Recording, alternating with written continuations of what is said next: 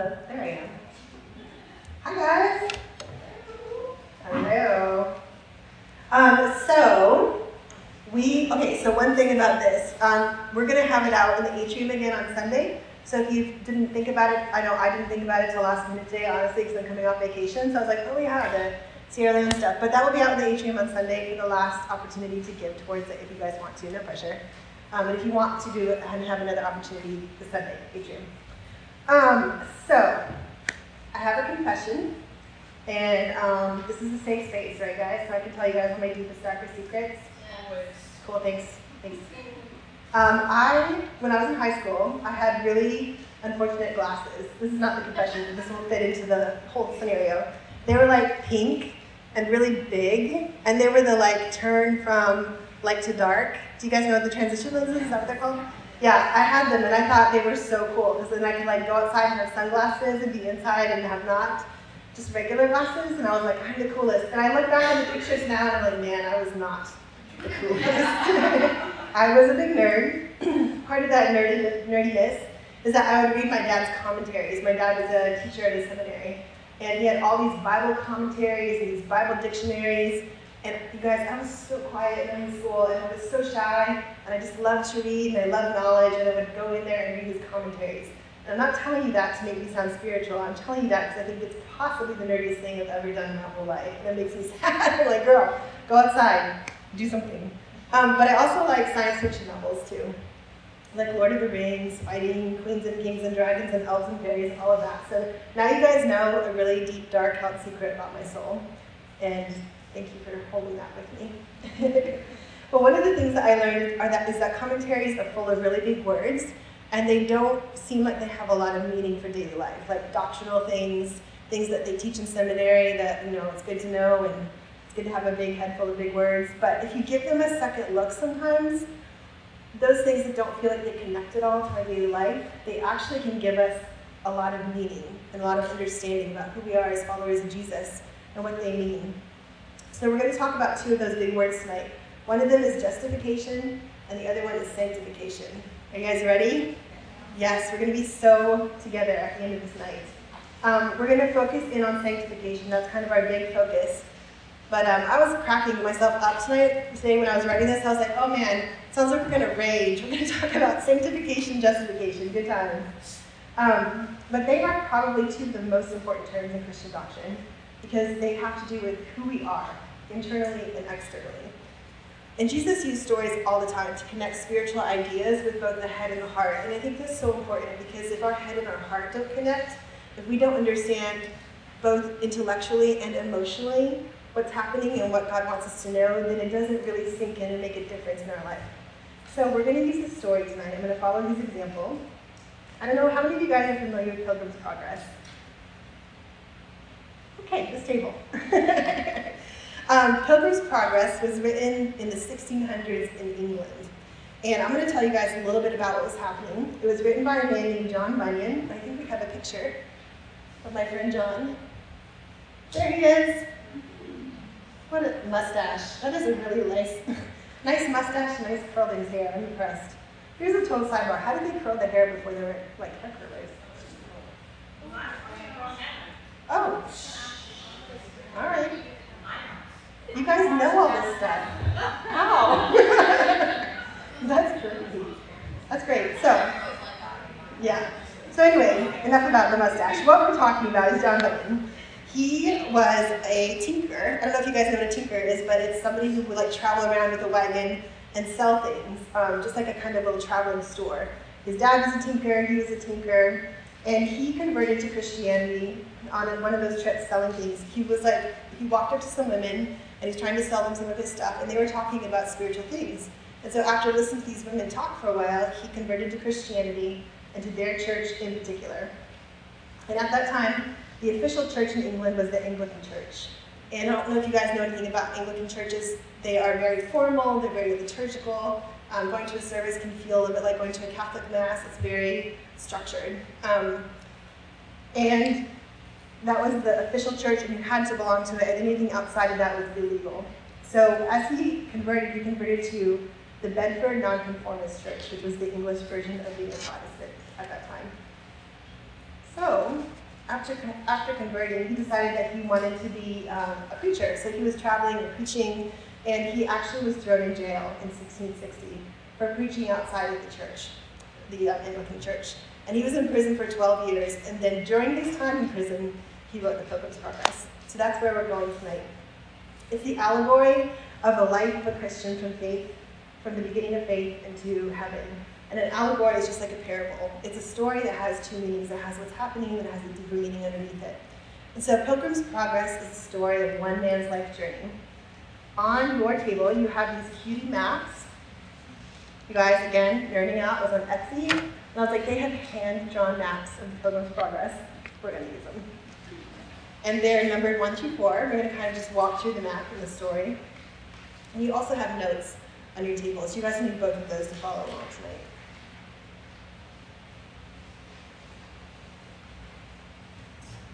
I'm going to pray, and then we're going to start. Jesus, I need help. I told the girls before everybody came in the door, I feel like there's a lot of different ideas that I want to connect really well. And it feels like a sandwich, like a spiritual sandwich, and all the layers need to be right for the sandwich to taste good. So just make it taste good, God. I am here to serve and to just be what you want me to be tonight and speak what's true about you. So I just ask for your help in that. And I would just ask that this would be a great journey together tonight, learning about who you called us to be. In your name, amen. Okay, so I have a question for you guys. I'm going to give you 2 minutes to ask and answer this question. Here it is. Why does God not take us immediately to heaven when we accept Christ? And go.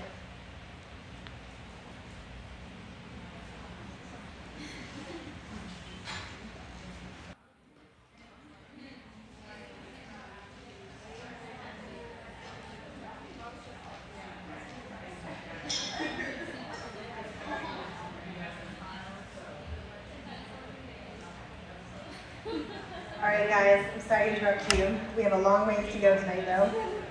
Does anybody want to be brave? Does anybody have any good ideas they want to share?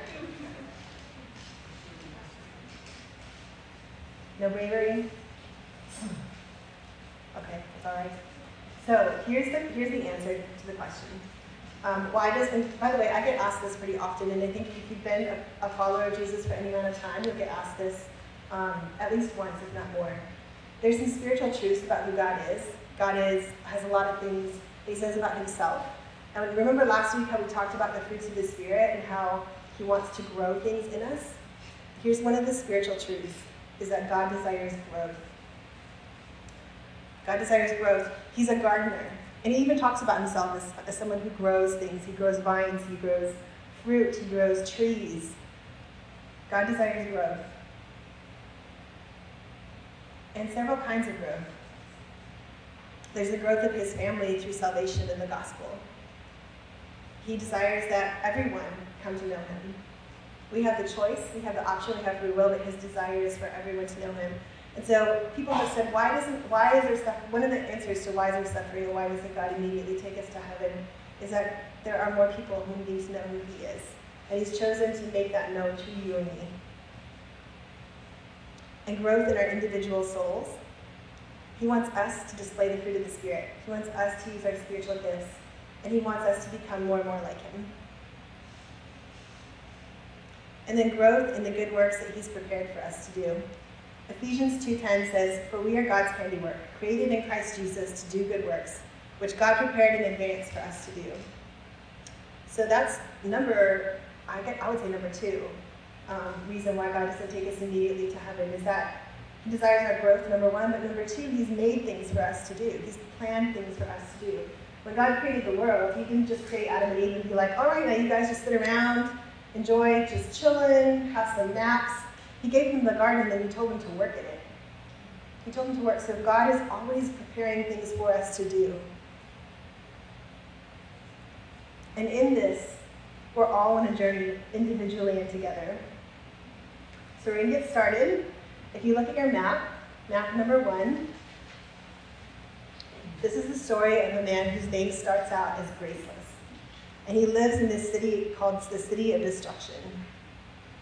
He has a big burden on his back, a really big boulder, think of a backpack, but You know how you've seen, y'all, I don't know how some of these kids do it. I've seen them carrying backpacks around that are like this deep and this wide. I'm like, where's your locker? Like, put some of that down. Imagine that, but even bigger. He's hunched over because he's carrying a heavy burden. And he's concerned because he knows that his city is not going to last very long. He can see the signs, he can feel it in the air. He knows there's some destruction coming his way, and he wants to get out. Ephesians 2, 1-3 talks about that. It says, as for you, and this is Paul talking to all of us, it says, you were dead in your transgressions and sins, in which you used to live when you followed the ways of this world, and of the ruler of the kingdom of air, the spirit who is at work in those who are disobedient. All of us also lived among them at one time, gratifying the cravings of our flesh and following its desires and thoughts. Like the rest, we were by nature deserving of wrath. That's all of us pre-Jesus. We're all living in the same city of destruction. So our friend Graceless was living in the city of destruction. He's like, I cannot do this anymore. I am getting out. And he heads out. By the way, I love the names. John Bunyan was funny. I love the names. This is the town called Stupidity, also on the map. And then there's another one called Vain Delights. I was like, nice. And then there's another one called Carnal Policy. Old English is really interesting. I love the way that they used to phrase things, so it's funny to me. But he's leaving the city of destruction, and he meets a man named Evangelist, who tells him where to go to get rid of his burden, and he starts in that direction, which is north. So he starts going up on the map. And he has to pass through this, it's called the Slough de Spawn. Basically, think of it as like a marsh, or like a really swampy ground where it's hard to get through. And he's walking, and he hits this marsh of despair right after the evangelist talks to him. And that's pretty normal. I think that the Slough de Spawn can show up multiple times maybe in our journey towards Christ, in our journey after Christ, because the world is hard, and the enemy doesn't want us to keep moving, so it's easy to get stuck in despair and despondency and depression. So he continues on. He makes it through the marsh, and then he meets this man called Worldly Wise Man. And this Worldly Wise Man's like, listen, you don't need to go up to where the evangelist told you to go. What you need to do is go over with me to the right to this town called Morality. Morality will fix it. It will get rid of your burden. If you live a good life, if you follow the rules, that's all you need. And so he goes to Morality, and it doesn't get rid of his burden. It makes it heavier. So he's like, I'm out. And he keeps going. And he has to go to this place called the Wicket Gate, which is at the top of your map. And it's a little tiny, narrow gate. And he goes through the gate. And then, if you turn your page over on map number 2,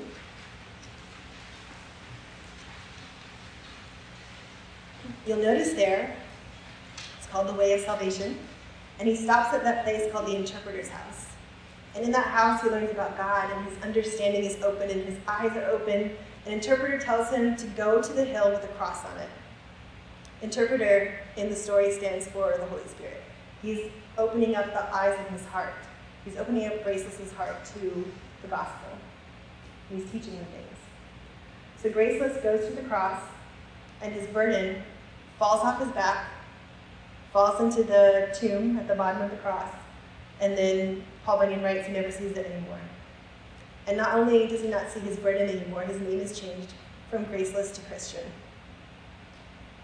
And there, at that cross, is where Christian is justified. And that is a picture of what happens to all of us when we give our lives to Christ. It's the doctrine of justification. And so here is what we're going to ask and answer. And it's on your sheet. It says, what does justification mean? And it means is to declare righteous, not to make righteous in the sense of like transforming your character, but it's a legal term, declaring you righteous from the law, where a judge pronounces someone either as guilty or not guilty. So justification is basically God saying, you are not guilty. And that is, period. You are not guilty forever, no matter what happens. So there's some fill in the blanks, and I want you guys to understand some things about justification. Justification is legal. It is entirely God's work. It is perfectly achieved in this life and the next. It's the same for every Christian, every Christ follower, and it happens once forever. Does that make sense, guys? So justification is what happened when Jesus said at the cross, it is finished. The debt is paid. You and I are not liable for the things that we do or will do or have done in our lives anymore. Romans 8:33 says, who shall bring any charge against God's elect? It is God who justifies. Who is to condemn? Christ Jesus is the one who died. More than that, who was raised, who is at the right hand of God, who is indeed interceding for us. So what is Romans 8 saying? It's saying, who's going to bring any charge against us? Jesus has already justified us. I don't know about you guys, but that gives me so much comfort and so much peace. When I think about the amount of things that I do wrong in a day, I do a lot wrong in a day, guys. And when I think about the fact that the enemy cannot bring any charge against me before God that would ever change my standing, I'm a child of God now and forever, that gives me so much peace. So in that moment, when our friend Christian is at the cross, he's fully justified. God removed his burden, his debt. God's adopted him as a son into his household. You guys remember we talked the first week about being a son adopted into a household at the king's table? That is justification.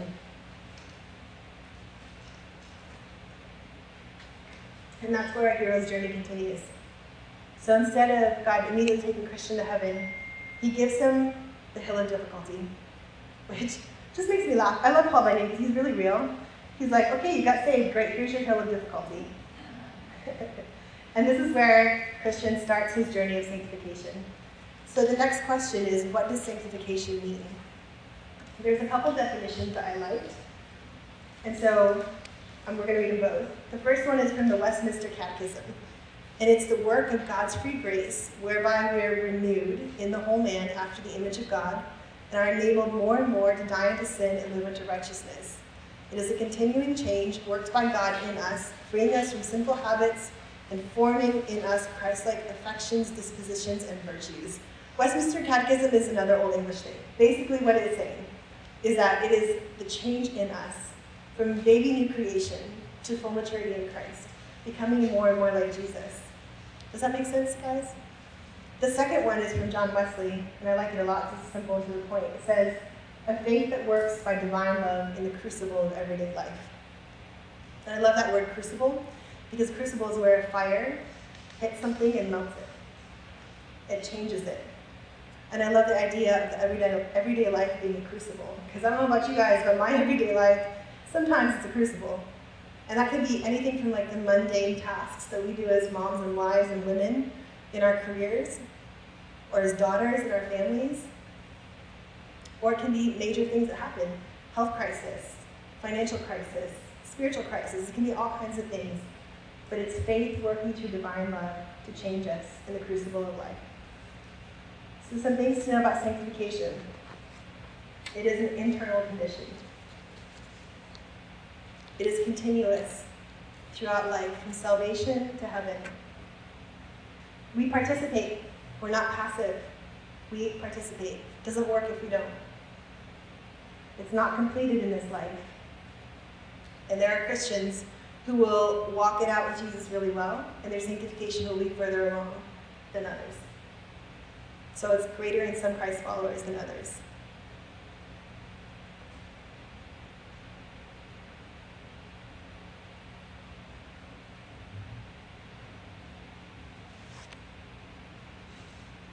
If you look at this map, there are some paths. There's one going straight up the hill, and there's one going to destruction, and the other one going to danger. And the thing about the hill of difficulty that I love, that I think John Bunyan, I keep wanting to call him Paul Bunyan, but no, that was the guy with the axe, different Bunyan. The thing about the hill of difficulty is that there's only one way and it's over.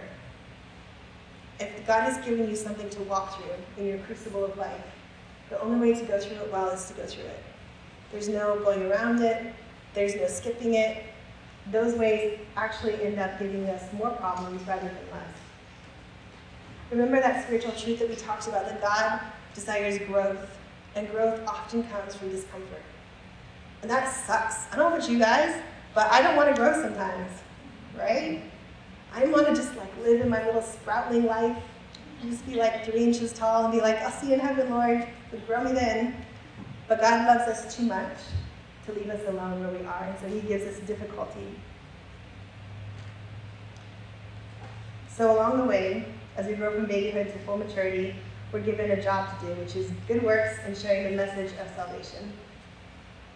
I'm going to give you guys some scripture, and I want you guys to read it together at your table and write down the things that you notice about sanctification in the scripture. What are the things that we're supposed to do?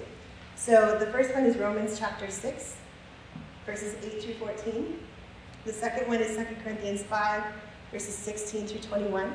So have a couple people at your table read the scriptures, and then you guys discuss. I'm going to give you a good 15 minutes to do that, and then we'll come back together.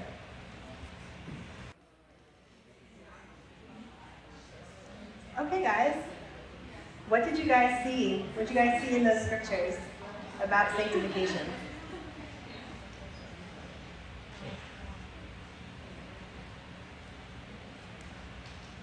I'm going to call on y'all because I know you. Go for it. The first one, we tried to consume the whole thing, but we needed to take a little bite out of that elephant.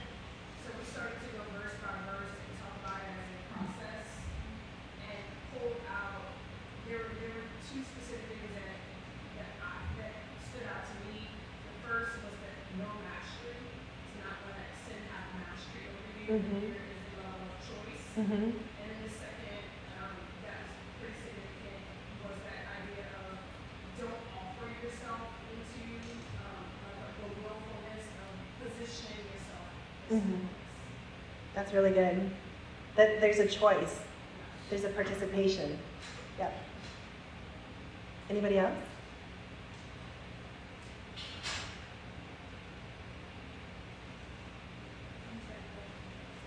What was it, Mike? Sorry, I saw you talk and now I'm calling you. I could. It'd just be easier to call on people though.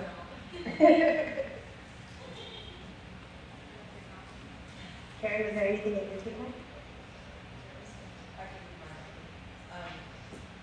We talked about kind of what she also talked about, but similar, not related, that we participate in this. So we have a responsibility, we have an action. It's not just God doing it to us, but us participating in it. And then grateful for God's grace. Yeah, grateful for His grace for sure. Did you guys catch, Paul talks a lot about the way that we think about ourselves? Did you guys catch the mindset in Romans where he says, count yourselves dead to sin? There's a mindset change that we're supposed to have when we think about who we are and how we act and interact with the world.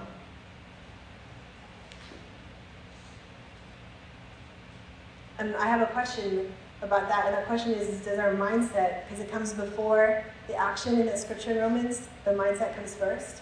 So changing the way we think about ourselves influences the way that we act, right? Because someone at our table had a really good question. She said, what does it mean to offer your body as an instrument of wickedness?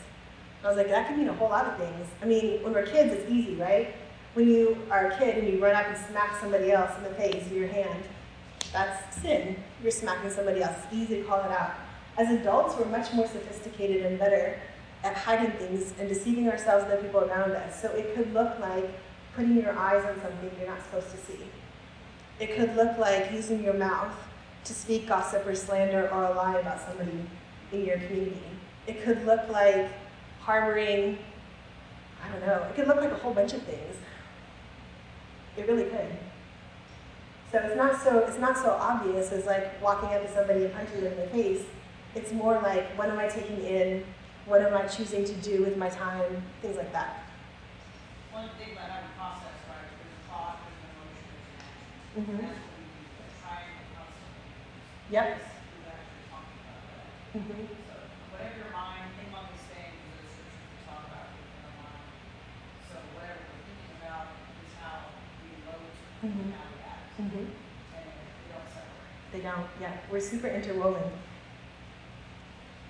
So, and then at the end of 2 Corinthians, what is the thing that we're called to do? What does God give us to do?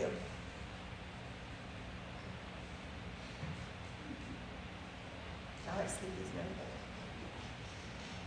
He says that we're to be ambassadors for Christ in the world. He gives us the message of reconciliation, right? So you and me, we get to go out into our jobs, we get to go out into the things that we do for fun, we get to go out into our families, and we get to be a picture of who Jesus is to the people around us. And that is a weighty responsibility, but it's also a really exciting responsibility. And that's why it's so important that as Christ followers, even though Jesus says you are legally clean, you are legally not guilty, we still have a choice on this earth, on our journey, of offering ourselves to sin or to God. It's still our choice. As a Christ follower, I can offer myself to sin. I can fall into something that has mastery over me if I choose to do that. So that's a warning as well for us, that just because we know Jesus and we know the right thing, doesn't mean that we can just kind of drift along. We have to choose the right thing. We have to choose him every day. Okay, so we're going to go to map number 3. Our friend Christian is continuing on his journey of sanctification, and he has made it up the hill of difficulty. And he has made it to this place called House Beautiful, which is so nice. He goes into House Beautiful, he has a good night's sleep, he gets some really yummy things to eat, and he's like, all right, I'm ready. Which is a good thing that he's ready, because then he goes into the valley of the shadow of death. Sounds great, right? So I'm just going to go ahead and read a little bit of information in the story, and we're going to go for a little while. So here, Christian is attacked and almost overcome by a fiend named Apollyon, a hideous monster with scales like a fish, wings like a dragon, mouth like a lion. He went for all the animals, feet like a bear, flames and smoke. And Christian, after a painful struggle, wounds the fiend with his sword. So he's wearing spiritual armor, and his sword is the sword that Ephesians 6 talks about, which is the sword of Scripture. So he wounds the enemy with his sword and drives him off. And then he keeps going, and it's a wilderness, a land full of deserts and pits, inhabited by yowling hobgoblins. I love the word. I'm sorry, guys. I love Old English. Like, what is a hobgoblin? And other dreadful creatures. The path here is very narrow, edged on one side by a deep, water-filled ditch in which many have drowned, on the other side by a treacherous bog. Walking carefully, Christian goes on and soon finds himself close to the open mouth of hell, out of which comes a cloud of noxious fumes, fire, sparks, and hideous noises. With flames flickering all around and smoke almost choking him, Christian manages to get through a prayer. And nearing the end of the valley, he hears a shout, raised up by someone up ahead. Though I walk through the valley of the shadow of death, I will fear no evil, for you are with me. And as only another pilgrim could have raised that cry, Christian runs forward to see who it could be, and to his surprise, he finds it is an old friend named Faithful, who was one of his neighbors in the city of destruction. So happily journeying together, talking about their adventures and their misadventures, the two pilgrims come to the town of Vanity Fair, which is right above the valley of the shadow of death on your map. Interested in only commerce and money-making, the town holds a year-round fair at which all kinds of things are bought and sold. Houses, land, trade, titles, lust, pleasure, bodies, souls, silver, gold, pearls, precious stones, and whatnot. Christian and Faithful infuriate the merchandisers by turning up their noses at the wares offered them, saying that they would buy nothing but the truth. Their presence and their attitude cause a stir in the town, which leads the authorities to jail them for disturbing the peace. Faithful is executed by the town authorities because he chooses not to love the things of Vanity Fair. The Christian is able to get free and goes on his way, but not alone, because he has been joined again by Hopeful, a native of Vanity Fair, who is fleeing in search of better things. They continue through the plain of ease, walking on the holy way. And we'll go to map number 4. For a time, the holy way follows the riverbank, but then veers off into rougher ground, which is hard on the sore and tired feet of the travelers. Wishing there was an easier way, they plod along until they come to another meadow behind a high fence. Having climbed the fence to have a look, Christian persuades Hopeful that they should move over off the holy way into the meadow, where there is a soft, grassy path paralleling theirs. Moving along that path, they catch up to a man called Vain Confidence, who says that he is bound for the celestial city and he knows the way perfectly. They follow him until they're completely lost. They fall asleep. And then the next morning, they're surprised and seized by the prince of the meadow, a giant named Despair.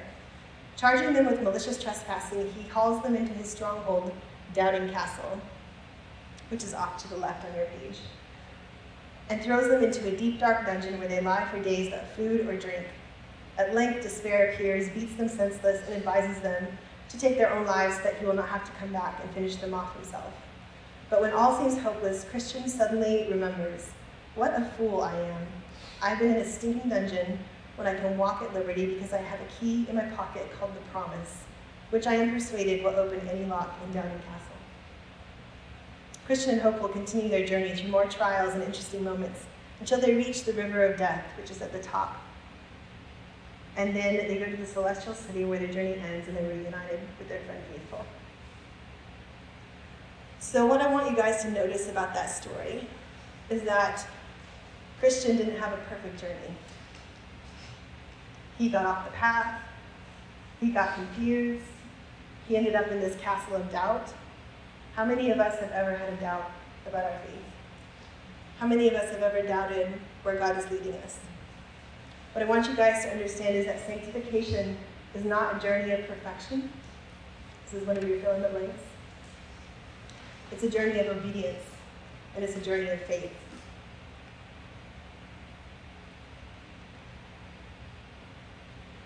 When I think about the weight of being an ambassador for Christ, it makes me feel like I have to be perfect to the people around me. It makes me feel like I can't make a mistake, or if I do, I need to cover it up and hide it. But what if being an ambassador of reconciliation is the opposite? What if it is us making a mistake and being honest about it and showing the world that God offers forgiveness and that we can live without fear of imperfection in our lives? Because our sanctification and our justification are taken care of by our Father.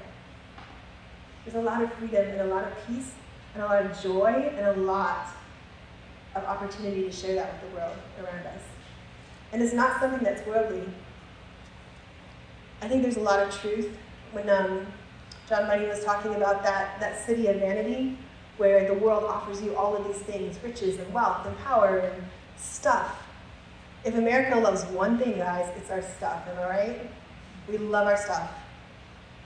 What if we weren't afraid to say, I don't love stuff, but maybe I got pulled away by this thing that I wanted over here, and I'm going to put that down now because God is worth more.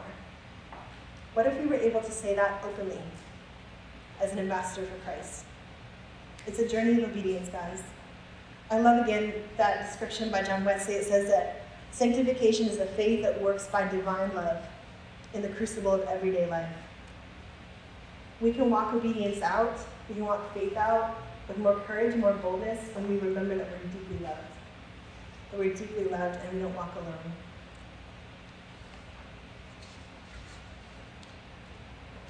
Because life is a crucible. It's hard, it's painful.